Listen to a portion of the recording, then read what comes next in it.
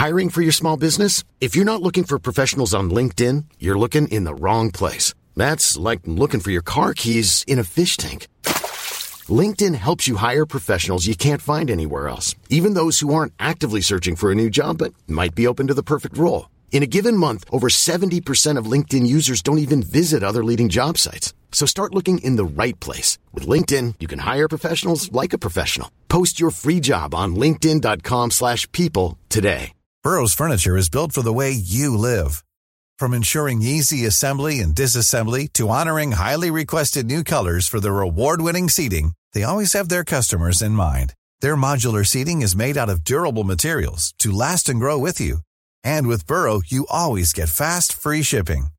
Get up to 60% off during Burrow's Memorial Day sale at burrow.com/ACAST. That's burrow.com/ACAST. burrow.com/ACAST. Welcome back to Candidate Confessional. I'm Sam Stein. And I'm Jason Cherkis. And a couple of weeks ago, you, the listener, heard from Congressman Barney Frank about the efforts to integrate gays into the military. Now, at the end of that interview, the former congressman made the point that for a while, people were warning that if gays were allowed to openly serve in the military, or even if they were just allowed to marry each other, it would be deeply destabilizing to both those institutions. At this point, he says, most people have forgotten that they ever had those fears. The same is true about gay political candidates who run for office. Today, no one bats an eye when that happens. No one cares about their sexuality. Nope. But that wasn't always the case. No, as recently as 1996, there were only 3 openly gay people in all of Congress. In that year, 2 of them decided to retire. Good old Barney Frank, our podcast guest, was the last one standing. That year, however, there were 2 openly gay candidates running for office. One of them was Dale McCormick of Maine. The other was Rick Zuber in Long Beach, California. Now, this was historic. Frank and others had only come out after being elected. This was the first time a gay politician was running for Congress with their sexuality not being a secret. It was a big deal. The Advocate ran a story headline, quote, "The Challenger. This year could be the first in which an openly gay candidate for Congress ousts an incumbent." The picture in that piece was Rick. They covered that story, and they covered his candidacy every month. It was big news, and it was incredibly important. And on today's episode, we have none other than Rick Zuber. Rick Zuber. You'll figure it out. Yes, we sat down with the former California congressional candidate to talk about his campaign from 21 years ago, how he ended up being a test case for dealing with running for office while you're out, and what it was like to be in a country where homophobia was still rampant. Welcome to Candidate Confessional.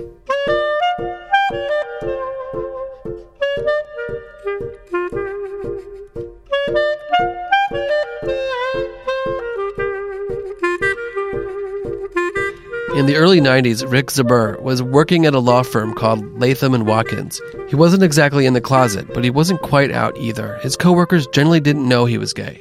When I started there were no openly gay lawyers in the entire firm. Wasn't a bad place. In fact, I ended up becoming the first person to make partner at the firm, coming out in my 5th or 6th year. And it was in part because I decided to do back then, a gay and lesbian fundraiser for Barbara Boxer when she was running for the United States Senate in the primary. And it started out as this little house party, and I started getting, but it was one of the first times that even in California, any candidate for office was willing to sort of accept help from the LGBT community in a public way. And so when that happened, my friends and I just decided we were going to do this little thing at my house, and it ended up like mushrooming into this huge fundraiser with like 600 people. I told the Boxer campaign, it's not going to fit at my house. They thought I was like some naive kid that was making up that all these people were going to show up. And I finally forced them to move it to the Roosevelt Hotel, and we ended up having like 700 people show up. And it made the LA Times. And of course, I was listed as one of the organizers, and of course that was read by everyone at my law firm, and of course I then came out. Became a player, yeah. What was it like the day you came into the law firm after the fundraiser made headlines? Was that nerve-wracking for you in some way? No, not really. I mean, I think people generally it's an odd way to come out, I have to say. I'm going to do a big fundraiser, and they'll figure it out through the press. A bold name in the LA Times was it. The firm was incredibly, incredibly supportive. I mean, one of the nice things about Latham & Watkins is it's truly a meritocracy. I was doing really well there. Sure. And I remember my department chair asked me to lunch a couple days later, and I thought it was about something we were working on for work, and she basically asked me to sort of come into her office, and she had a big conference table, and she had lunch served, and she basically said, "So." We read the paper. No, she said, I heard you came out last night. And I said, well, I didn't really, it wasn't anything I was ever really hiding. But she said, I just want you to know it's okay with me and it's okay with everyone. And we're really proud of you. The reason we're talking to you is because back in 1996, you ran for Congress. For Congress in the 38th Congressional District. Which is what? At that time, it's a little bit different now since redistricting, but at that time it included most of the city of Long Beach and then some of the communities just to the north, sort of south of Los Angeles, and Long Beach was the biggest city. What was the community like? Well, I mean, it's changed a little bit since I ran. Back then. Back then, it was the most Democratic seat held by Republican in California and one of the most Democratic seats. It was being represented by a so-called moderate Republican, named Stephen Horn, who got elected a bit because he was sort of a local folk hero. It really was a Democratic district. It had been represented by a Democrat before that. Why was Horn a local folk hero? Well, he had been president of Cal State Long Beach, so he was able to sort of, in that role, sort of portray himself as being, sort of nonpartisan. And, back in those days, this was, right after the Republicans took control of the Congress with the 94, contract. 94 with the Contract on America. And he actually had represented that he was going to be a moderate and, of course, started voting with all the Republicans to cut Medicare and Social Security and all of those. As they do. How did he win? I mean, you talk about being a folk hero, but it does seem miraculous that he won this.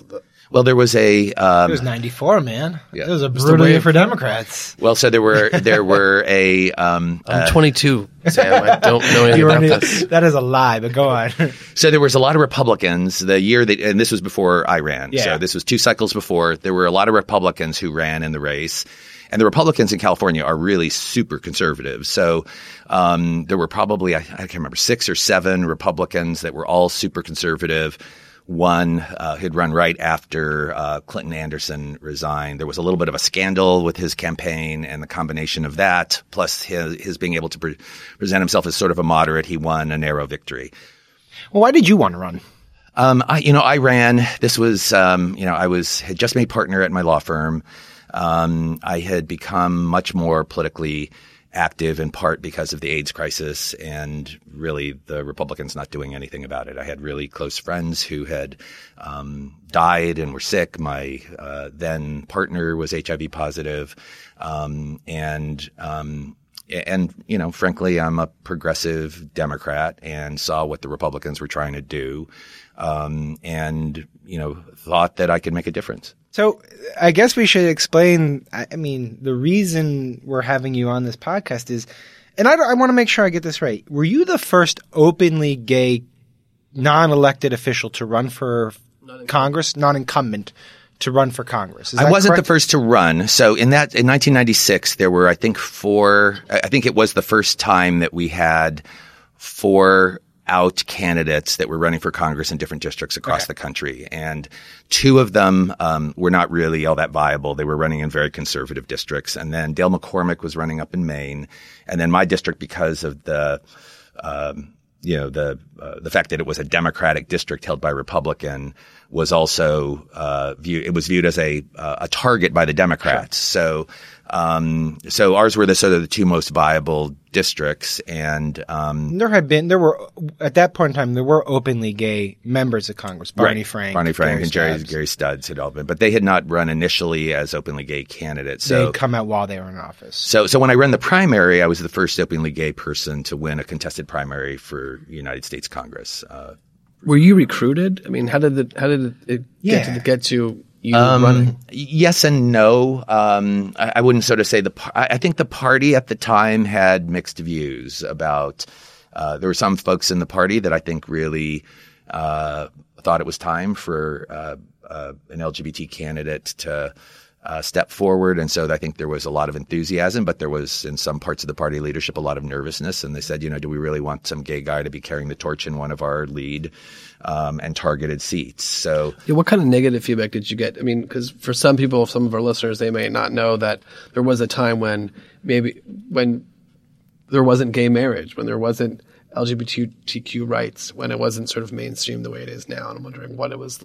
Yeah, what in was those the debates. climate like, right? I mean, There were no Democrats supported gay marriage other than gay people, right? And there were only in California, there were only That's including the couple, president. right? Yeah, there were only a couple openly gay people that had been elected to office. You had Sheila Kuehl, who was already in the assembly, and Carol Migden, and those were sort of the first two. I think Carol had already been elected. So I think that was sort of it. And then we had obviously we had openly gay people in San Francisco, and Jackie Goldberg had recently been elected to the city council, first LGBT person in Los Angeles. So it was really it was really still pretty uncommon to have gay candidates.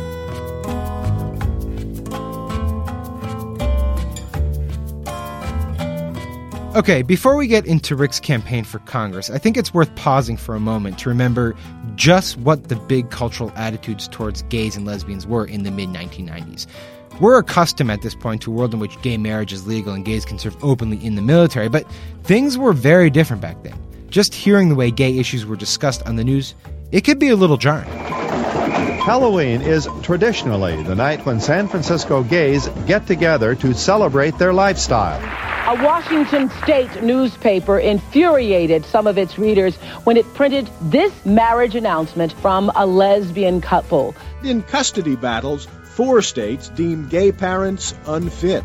Psychologist Charlotte Patterson, a lesbian. And in Congress, the rhetoric about gay rights or gay marriage was a lot more intense. To insist that male-male or female-female relationships must have the same status as the marriage relationship is more than unwise, is patently absurd. The very foundations of our society are in danger of being burned. The flames of hedonism, the flames of narcissism, the flames of self-centered morality are licking at the very foundations of our society. With the exception of Barney Frank, who sounded pretty much like he does today. I find it implausible that two men deciding to commit themselves to each other threaten the marriage of people a couple of blocks away.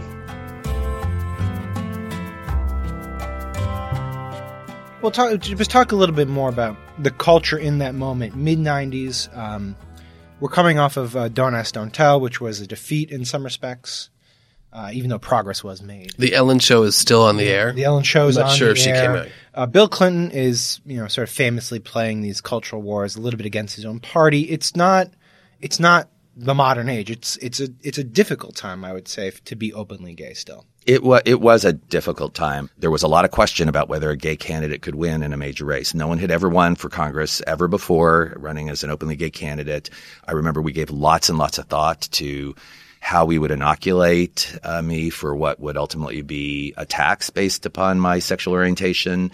I chose my pollster based upon the fact that he had actually done a lot of polling for lower level candidates in gay candidates in other races.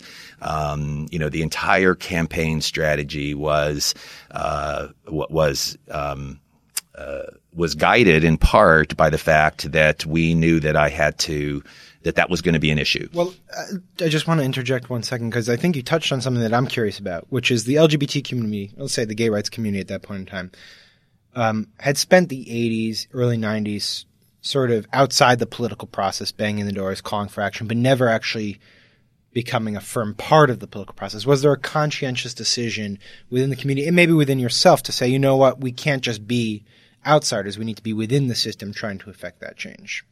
I wouldn't say that it was that there was some kind of, LGBT come to Jesus board or some kind of strategy group that was plotting things out. It was everything was really like 5 people in a room. It was very decentralized. I think all of us were doing things in our own communities. And when I decided to run for Congress, I think there were actually people in the LGBT community who said, this is a big step up. You've never run for office before. Are you really viable? And was there nervousness that if you got defeated badly, it would be a sign of, a setback in some respects? Yeah. Well, the other thing is that, we had in Steve Horn, someone who wasn't all that great on LGBT rights, but then actually when I ended up coming into the race and raising lots of money, frankly, I think at one point, I think I was probably the 4th or 5th highest raising non-incumbent on the Democratic Party that cycle. And so he could sort of see a well-funded candidate coming in on the other side. And then all of a sudden he basically decides that he's going to support Enda because, there's a gay community. And I mean, the other thing is there is a gay community in Long Beach. Yeah. And so what we had been looking at a lot of the polling data, and we said, okay, how much am I going to be hurt by being a gay candidate? And is it offset by the fact that we actually have a pretty big gay voting bloc in Long Beach that can offset that? And I think our conclusion was, yes, that was likely to be the case. What did the polling tell you about how people would receive a gay candidate? Basically, and I don't think this changes very much on any issue, but I think we knew that there was going to be a base in that district of about, I can't remember the exact number, but 34% that would never vote for me. But they also wouldn't vote for me because I was pro-choice and because I was in favor of gun safety regulations and was a Democrat and a progressive. And so we thought the biggest question that we had was there going to be some kind of Tom Bradley effect? Of people Explain that for the listener. Well, Tom Bradley, remember, ran for governor in California. He was the first black African American, maybe not the first, but he was obviously had been the mayor of Los Angeles and was running for governor, and the polls showed that he should have won. And then in the end, he lost. And I think a lot of people wondered whether or not the polling was accurate and whether there was bias that was not the idea being in the that poll. You wouldn't want to tell a pollster that you weren't going to vote against a guy because you thought you might be portrayed as racist. So you lied to the pollster. So you lied to the pollster. So we always wondered how much of that might happen. I'm wondering if so how did you had to handle or sort of modulate your message? Were you going to be the gay candidate? Were you going to be the Democrat, progressive candidate? We've had people on here. We had a candidate in the last season who had really difficulty running as a gay candidate in the South and sort of had to sort of never really could figure out how to talk about gay marriage in a way that felt honest to him. And he ended up saying things that he regretted. And I'm wondering if you had to figure out, how am I going to modulate my message to appeal to most people, or am I going to be who I am and forget the rest? I didn't lead with the fact that I was a gay candidate. If people ever asked me, and it was always, every newspaper article in Long Beach was Rick Zuber, an openly gay candidate. Yes. They couldn't not ever say. You don't see that very much anymore, no, you don't. Right? Hardly ever. But back then, every newspaper article said it. So it was like your title, basically. Pretty much. I mean, I had a second candidate, Democrat and gay. So. But in the framing of, say, the Medicare cuts or Medicaid cuts, you had said, you had talked to the Advocate, I think, or they quoted you saying this, that those cuts would were especially hurt the HIV people living with HIV. So you were framing it in some ways on I think maybe communities that weren't heard from in those ways. Yeah, I mean, I would always talk about the issues but there was actually there's a funny story at one point. Go on. One of the things that we did is that we knew that one of the ways that opponents of gay candidates, they really try to attack the integrity of the candidate. They try to make them seem other, like they're different. And one of our strategies in some of our early mail pieces, which were just positive pieces about me, were really about me, showing me with my family and showing me with my brothers and sisters and showing me with my parents. I think the first piece was called Respect and talked about sort of my respect for values of respect and values. And there was a picture of me at the end, and I remember we got a call into the campaign office, and someone says, there's someone who's got your piece of mail and he wants to talk to you. Will you take the call? And I said, oh yeah. I said, because I'd take calls if people called in and want to talk to me. And I said, yeah, sure. And he goes, and then they said, well, I just want you to know before you take the call that this person said that the reason why they're calling is because you and Pat Buchanan are their favorite candidates. So I sat back and I thought, are we laying on this family stuff a little bit too heavy? Was there ever a thing where they wanted you to do something to make you look even more like Pat, put you? No. I mean, everything I was really comfortable with it. I mean, like obviously, a pitchfork and a hayfield. No, it was really just, but back in those days, shotgun, they give a gun. You shoot the bill. So you had to go through a primary first. It wasn't. I did. It wasn't like you were going to necessarily walk and be the Democrat. No, and I was running against the Democratic nominee from the cycle before. Okay. So he had lost badly in the general and was viewed as he was viewed in part as the more progressive candidate. in reality, he wasn't more progressive. I mean, I think his cosmetic was a little bit different. But if you looked at sort of our positions on the issues, they were almost identical. What did you learn from the primary? I mean, it's your first time running a Was race it your first time running any? It was. First time running I'd ever run for office. Okay. One, it's a lot harder than you think. So one of the things is about 3 weeks before the election, almost everyone thought I was going to lose. There were some polls that had been taken by the party. It was we didn't know this, but it was showing that I was way down. This is in the primary? In the primary. I was sitting on $300,000 that I wasn't planning on spending in the primary because I figured I'd sort of save it for the general because I knew that the general was going to be really tough. And so basically my main campaign consultant just sort of cut and run. He just wasn't around. He didn't think that anything could happen. I ended up just saying, okay, let's just spend the rest of the money. And so – yeah, no need to hang on to that if you're going to – so we basically did what, we've had paid phone banks. We put in, I think, 9 additional pieces of mail went out in different targeted ways, not with my consultant, but with the pollster and my field consultant doing the mail because we had to do this in like 5 days. Remember, you have to print it. It's got to get to the post office. It's got to be delivered while people are voting. So it was like – this is old school. It was just like a cram session for 5 days, like just chucking out pieces of mail. In the end, I won the live vote by about 8%. So I had come up on people that had voted that day like 20 points in 3 weeks.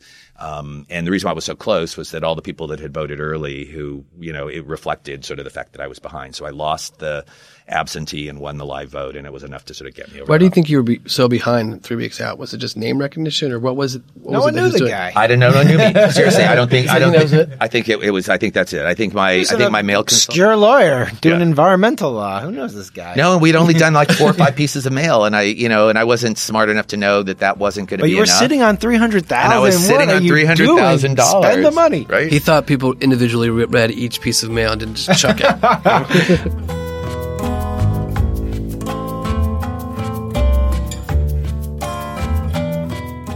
After the break, with the primary behind him, Rick Zuber gets ready to take on his Republican foe in the general election. And he gets a little friendly advice from good old Barney Frank.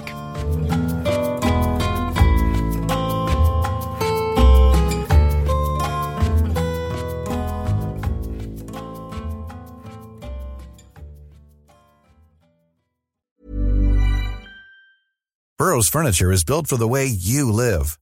From ensuring easy assembly and disassembly to honoring highly requested new colors for their award-winning seating, they always have their customers in mind. Their modular seating is made out of durable materials to last and grow with you.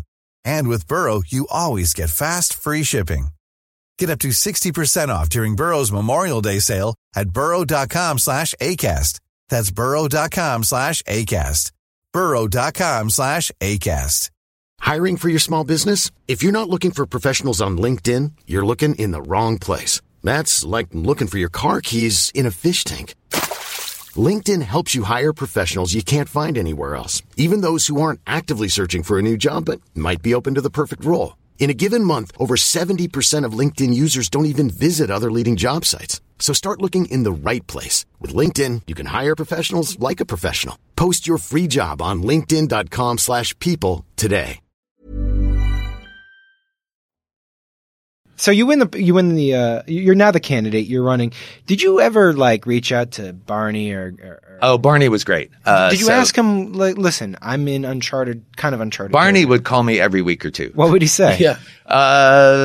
He would give me advice. In only a Barney Frank fashion. Yeah, no, it was all very well-meaning. Some of it you can understand, some of it was unintelligible. No, he was amazing. He really was. He came out to the district several times, did fundraisers. I mean, he'd call up, but if he didn't like something that I was doing, I'd get a call. It's like, it's Congressman Frank. And I'm like, okay, I'll take the call. I'd brace myself a little bit. He was very frank on sort of what he thought, but good advice. What was some of the advice you were getting? I mean, the other people was like, Henry Waxman was amazing.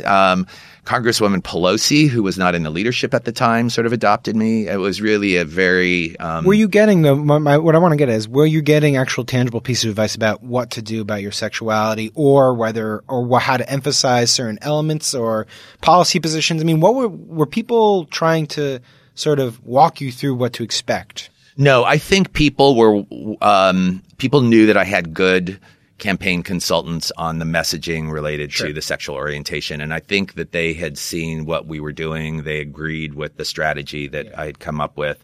It was really more on, when you're a candidate, obviously, and especially in California, there were a bunch of seats that the Democrats were trying to take back in order to take back the House.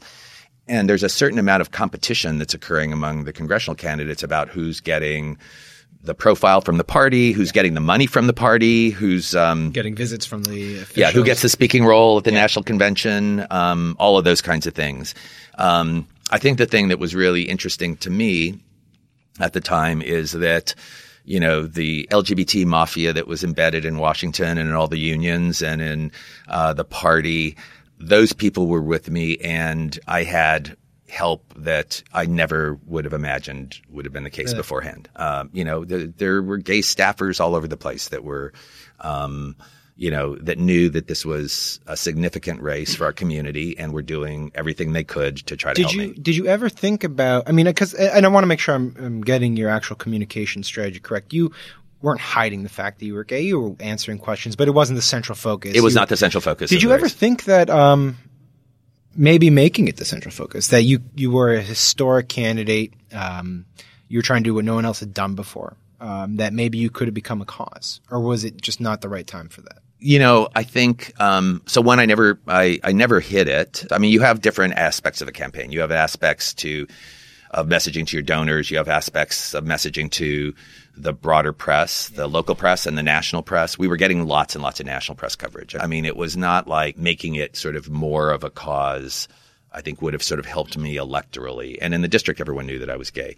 They used it against me. There was stuff that, in the end, Steve Horn, even though he was claimed that he was not against the LGBT community, ended up, when I came close in the general election, we did a poll that showed I was within, I think, 4 or 5 points against, the sitting incumbent, and he got worried and he started doing mail pieces in the conservative parts of the district that basically the cover said, "Is Steve Horn anti-gay?" And then you'd open it up and say, no, he'd never used the fact that Rick Zuber is a homosexual against him in this race. Which was, of course, using it against you in the race. Right. There was also there were some phone calls. A pollster I read made what is essentially a push poll, asking about whether people were, how they felt about your sexuality. Was that from the Horn campaign?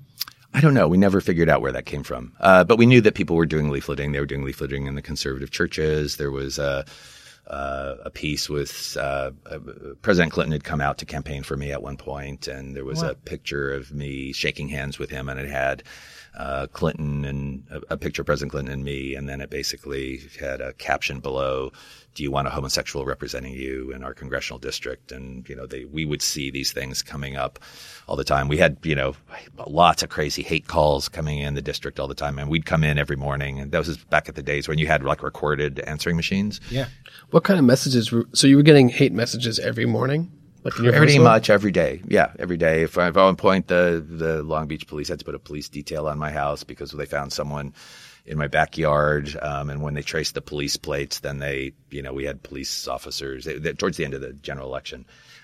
It was a really different time. It was really unusual to have an openly gay candidate. What did that do for the campaign or for you? Like when you're running and getting these waking up and the first thing you're listening to are these hate messages, and then the security at your house. At some point, did that freak you out, or how does that play on you mentally? You think about it. I think I was sort of prepared for it. I think my staff, I think it really steeled them. They just sort of realized that the race was significant. But I'd see these things. They'd bring them into me. Sometimes we'd get these things in the mail, which were like crazy people, just like scripture, like a full piece of butcher paper with scribbled stuff all over about, where I was going to go in the afterlife, and, all kinds of scripture stuff with obscenities interlaced into it, and we would get that kind of stuff all the time. The obscenities were in the Bible. Yeah, a quote from the Bible, and then an obscenity, and then where I was going to go. But did you worry about going to campaign events for your safety at any point? Not really. Maybe I should have, but I'm wondering if you had any sort of moments. in every campaign you go to these events and you're meeting strangers. I'm wondering if you're, hey, take my picture. And I'm wondering if you were ever worried about anybody coming up to you and wanting to take your picture or wanting to sort of interact with you. And you're like, I don't know where this guy's coming from. I'm a little bit, he might be somebody that's not in my best interest or. Yeah. I mean, I think, I was always more worried in things like gay pride parades because there were so many people in the crowds and those kinds of things. But, we just didn't. It was just sort of a fact of life at the time. There was not much you could do about it. I wasn't going to not run a campaign because of some potential fear that's out there. How do you put all that sort of stuff aside and not like lash out or punch a wall or, yell at somebody? Maybe that's not what you do. Infamous puncher, Rick. I guess I'm curious. This might be an incredibly naive question, but the most infamous, or famous, I should say, case of a gay man running California's Harvey Milk, obviously, right. In the assassination. And I mean, that was well before your congressional run. But to Jason's point, was it ever in the back of your mind, that story? Oh, of course it was. I mean, I remember when we found the person and we were telling the police periodically about the death threats, and we were getting death threats. I mean, that was part of what was coming, some of what was coming in on the thing. And so the police were sort of monitoring it, and we were not paying too much attention until they actually did put the detail on my house towards the end of the campaign. And then I was a little bit nervous about it. But, again, you can't let fear prevent you from making progress. And then I want to just read you, with respect to the attacks that your opponent was making, and I guess some of these attacks coming in, I want to read a quote that I found of yours about how you approached these attacks. You said, "The last thing you want as an openly gay candidate is to have the dialogue in the campaign be whether or not homophobic activities are occurring." That was your rationalization for not responding to the vitriol that was sending right to the push polls, to the stuff from your opponent. Explain that thinking. Well, we knew that for me to get elected in that district, that we needed to talk about the issues that voters cared about. And so,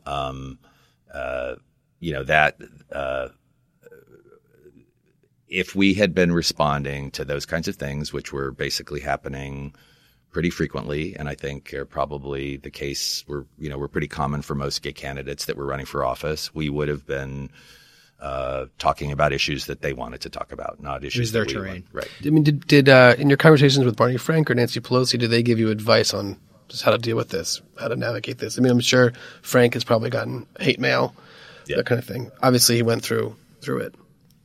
I don't remember that we ever sort of spoke about those issues all that much. I think, really what, most of the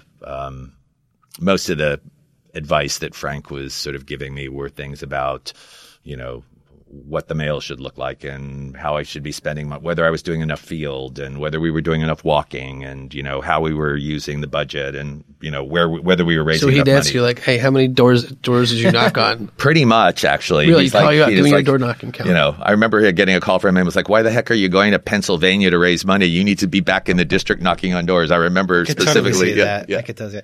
And did he critique your mail? No. He didn't do that. But he was very focused, and he was right. He was very focused on making sure that we were spending enough time actually talking to the voters and making, doing enough field, spending enough of our, we actually ran a campaign where we didn't have a lot of fluffy expenses. I mean, you want as much as you raise to go into communicating with voters in your district. And so if you get too distracted from that, then it's just, it's not helping you. One thing that happened that I was surprised is that the Human Rights Campaign did a double endorsement. They endorsed you and Horn. That seemed totally shocking. That is bullshit. That does seem like bullshit.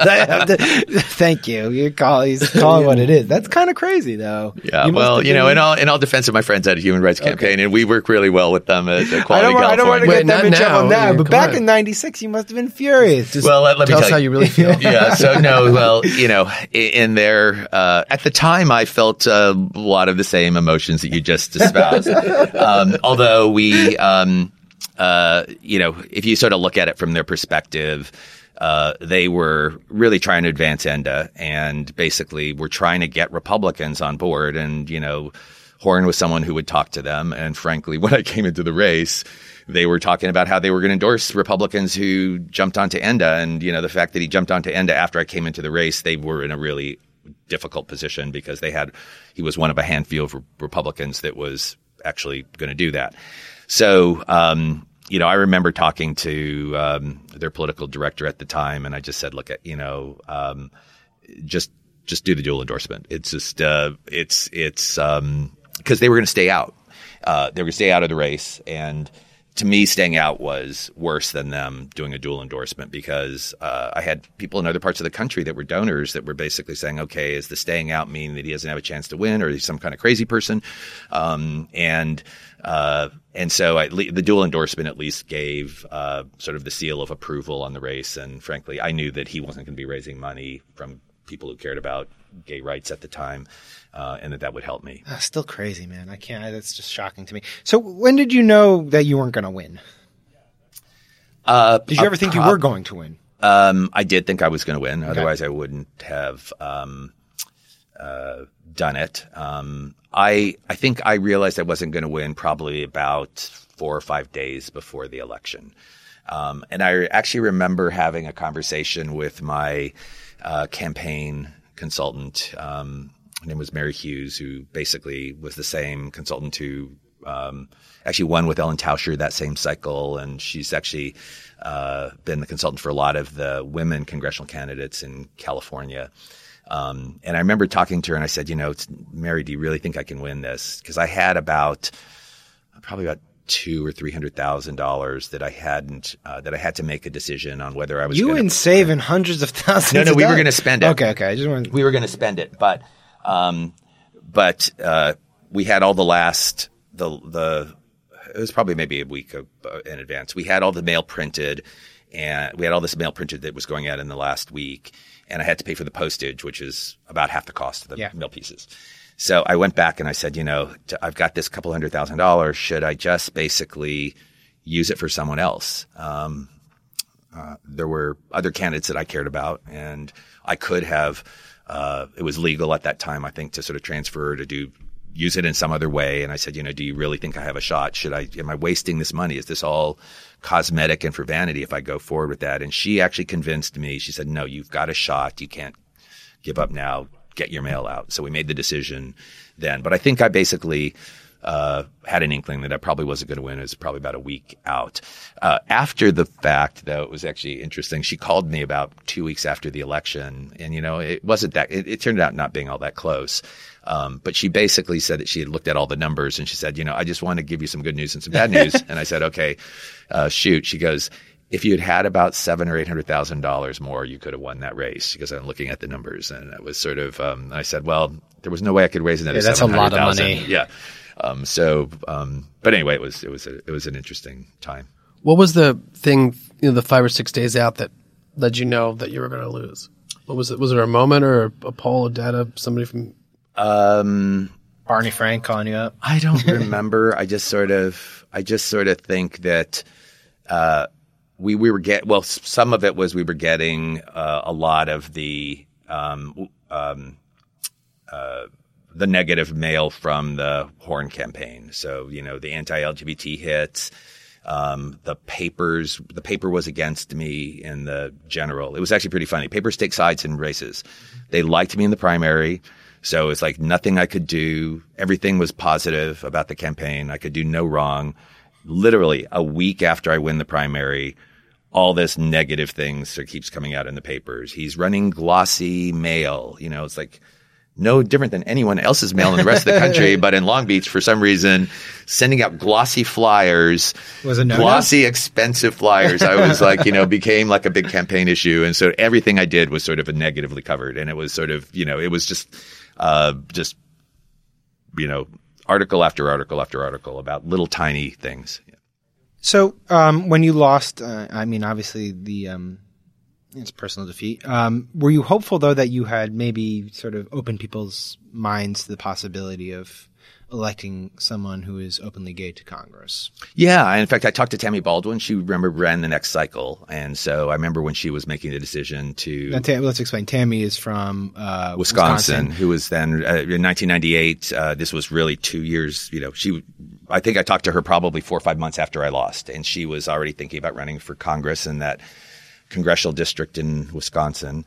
And so, spent a bunch of time with her on the phone, sort of giving her sort of my sense of sort of what the challenges were and what she was going to face, and giving her some recommendations on different consultants that I had talked to and ones that I thought were sort of understood how to help a gay candidate, a gay or lesbian candidate. And obviously, Tammy went on to win, and she actually did, sort of break that glass ceiling by being the first openly LGBT person to get elected to Congress, running and now in the U.S. Senate. What kind of feedback did you get from the gay community after the election? Did people feel like, that you let them down in some way, or did people have positive feedback for you? I mean, I'm wondering. I don't know how.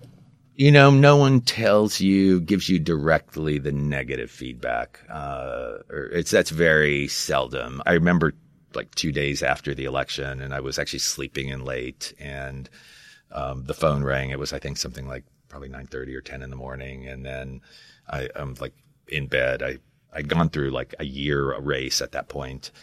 Decided to sleep in, and all of a sudden it's basically said, I've got a call from the White House. And I'm like, I better like sort of wake up really fast. And of course it was Vice President Gore, calling to congratulate me for the run. I felt like I'd let people down. It was probably the reason why I didn't run the next cycle.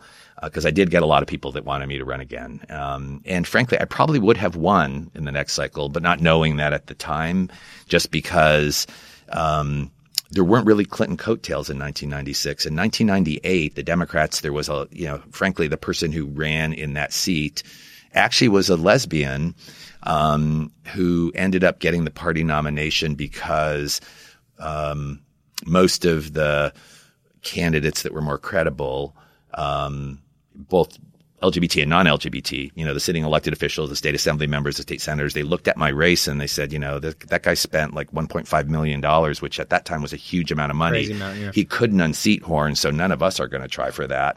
So there were really no strong candidates running, and this woman who was a lesbian ends up getting the party nomination. I don't remember how much. She spent $87,000 in the race and came closer to winning than I did with no communication. And it was just the cycle. Were you shit, I did look at that. I'm like, I could have glossy mailers. I could have had my glossy mailers out there, and we could have been communicating with folks. But I didn't. The reason why I didn't was because I looked at it and I said, I gave it my best shot. I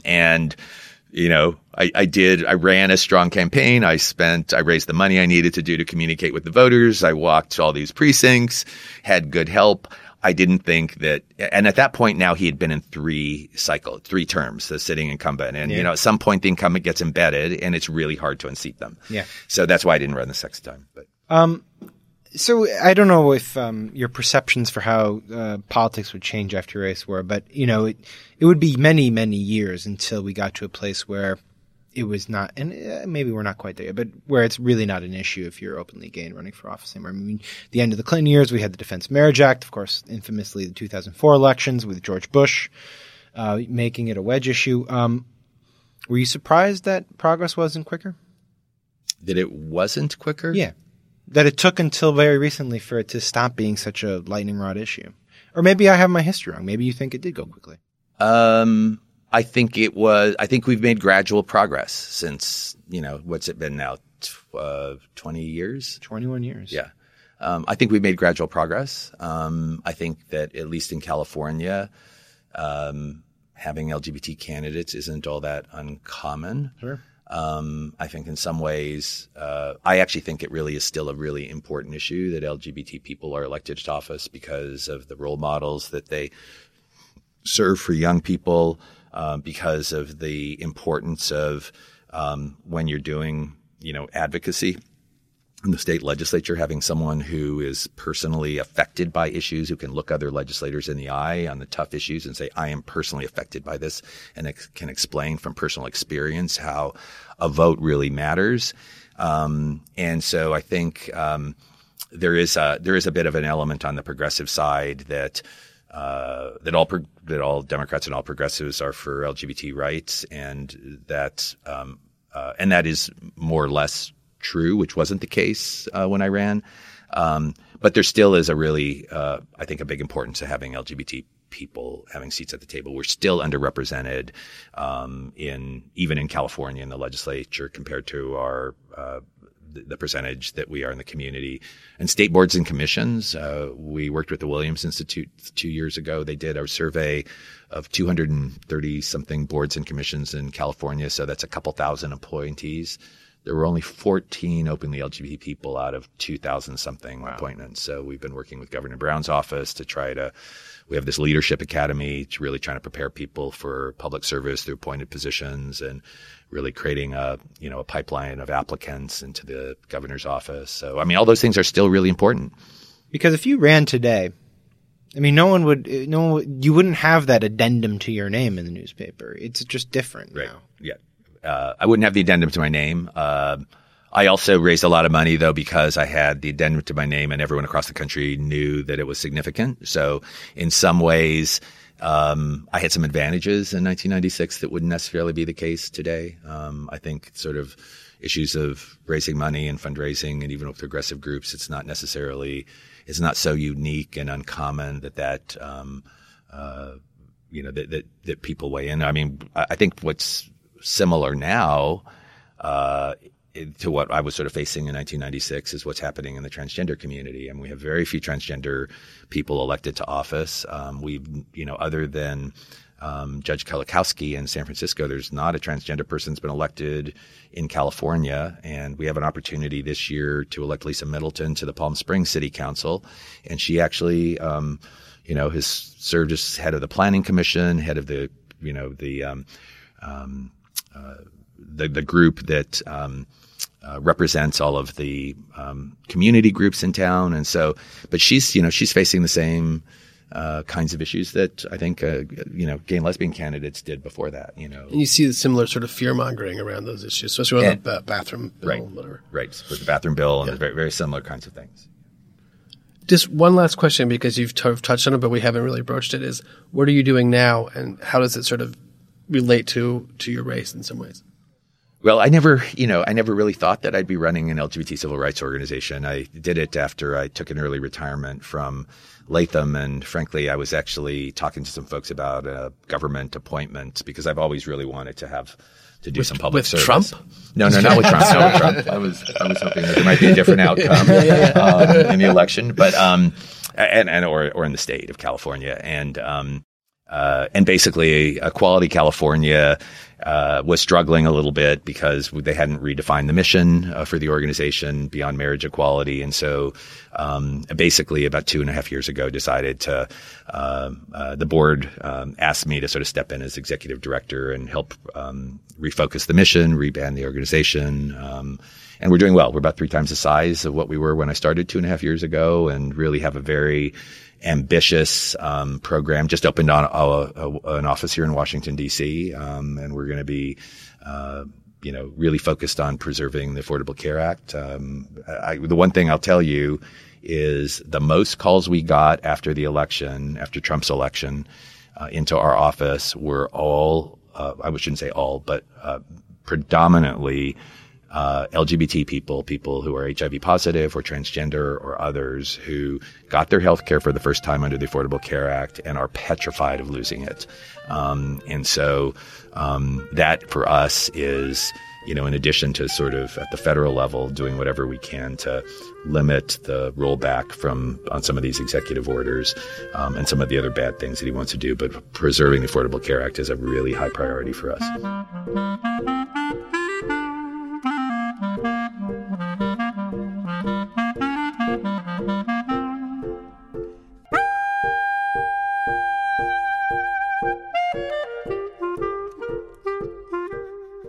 That was Rick Zuber, former congressional candidate and now the executive director of Equality California.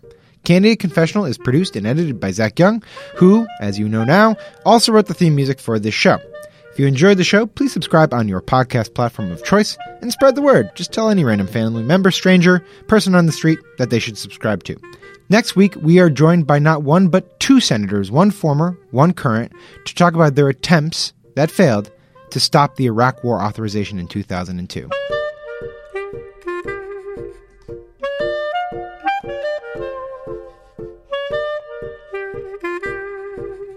All right. Thank you so much. That wasn't that bad, right? No. Come on.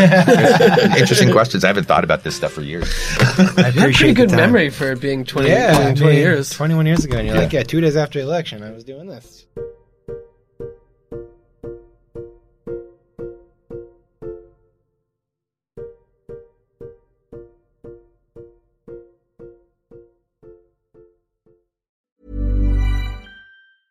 A lot can happen in the next 3 years. Like a chatbot may be your new best friend. But what won't change? Needing health insurance. United Healthcare Tri-Term Medical Plans are available for these changing times. Underwritten by Golden Rule Insurance Company, they offer budget-friendly, flexible coverage for people who are in between jobs or missed open enrollment. The plans last nearly 3 years in some states, with access to a nationwide network of doctors and hospitals. So for whatever tomorrow brings, United Healthcare Tri-Term Medical Plans may be for you. Learn more at uh1.com. Planning for your next trip? Elevate your travel style with Quince. Quince has all the jet-setting essentials you'll want for your next getaway, like European linen, premium luggage options, buttery soft Italian leather bags, and so much more. And is all priced at 50 to 80% less than similar brands. Plus, Quince only works with factories that use safe and ethical manufacturing practices. Pack your bags with high-quality essentials you'll be wearing for vacations to come with Quince. Go to quince.com/pack for free shipping and 365-day returns.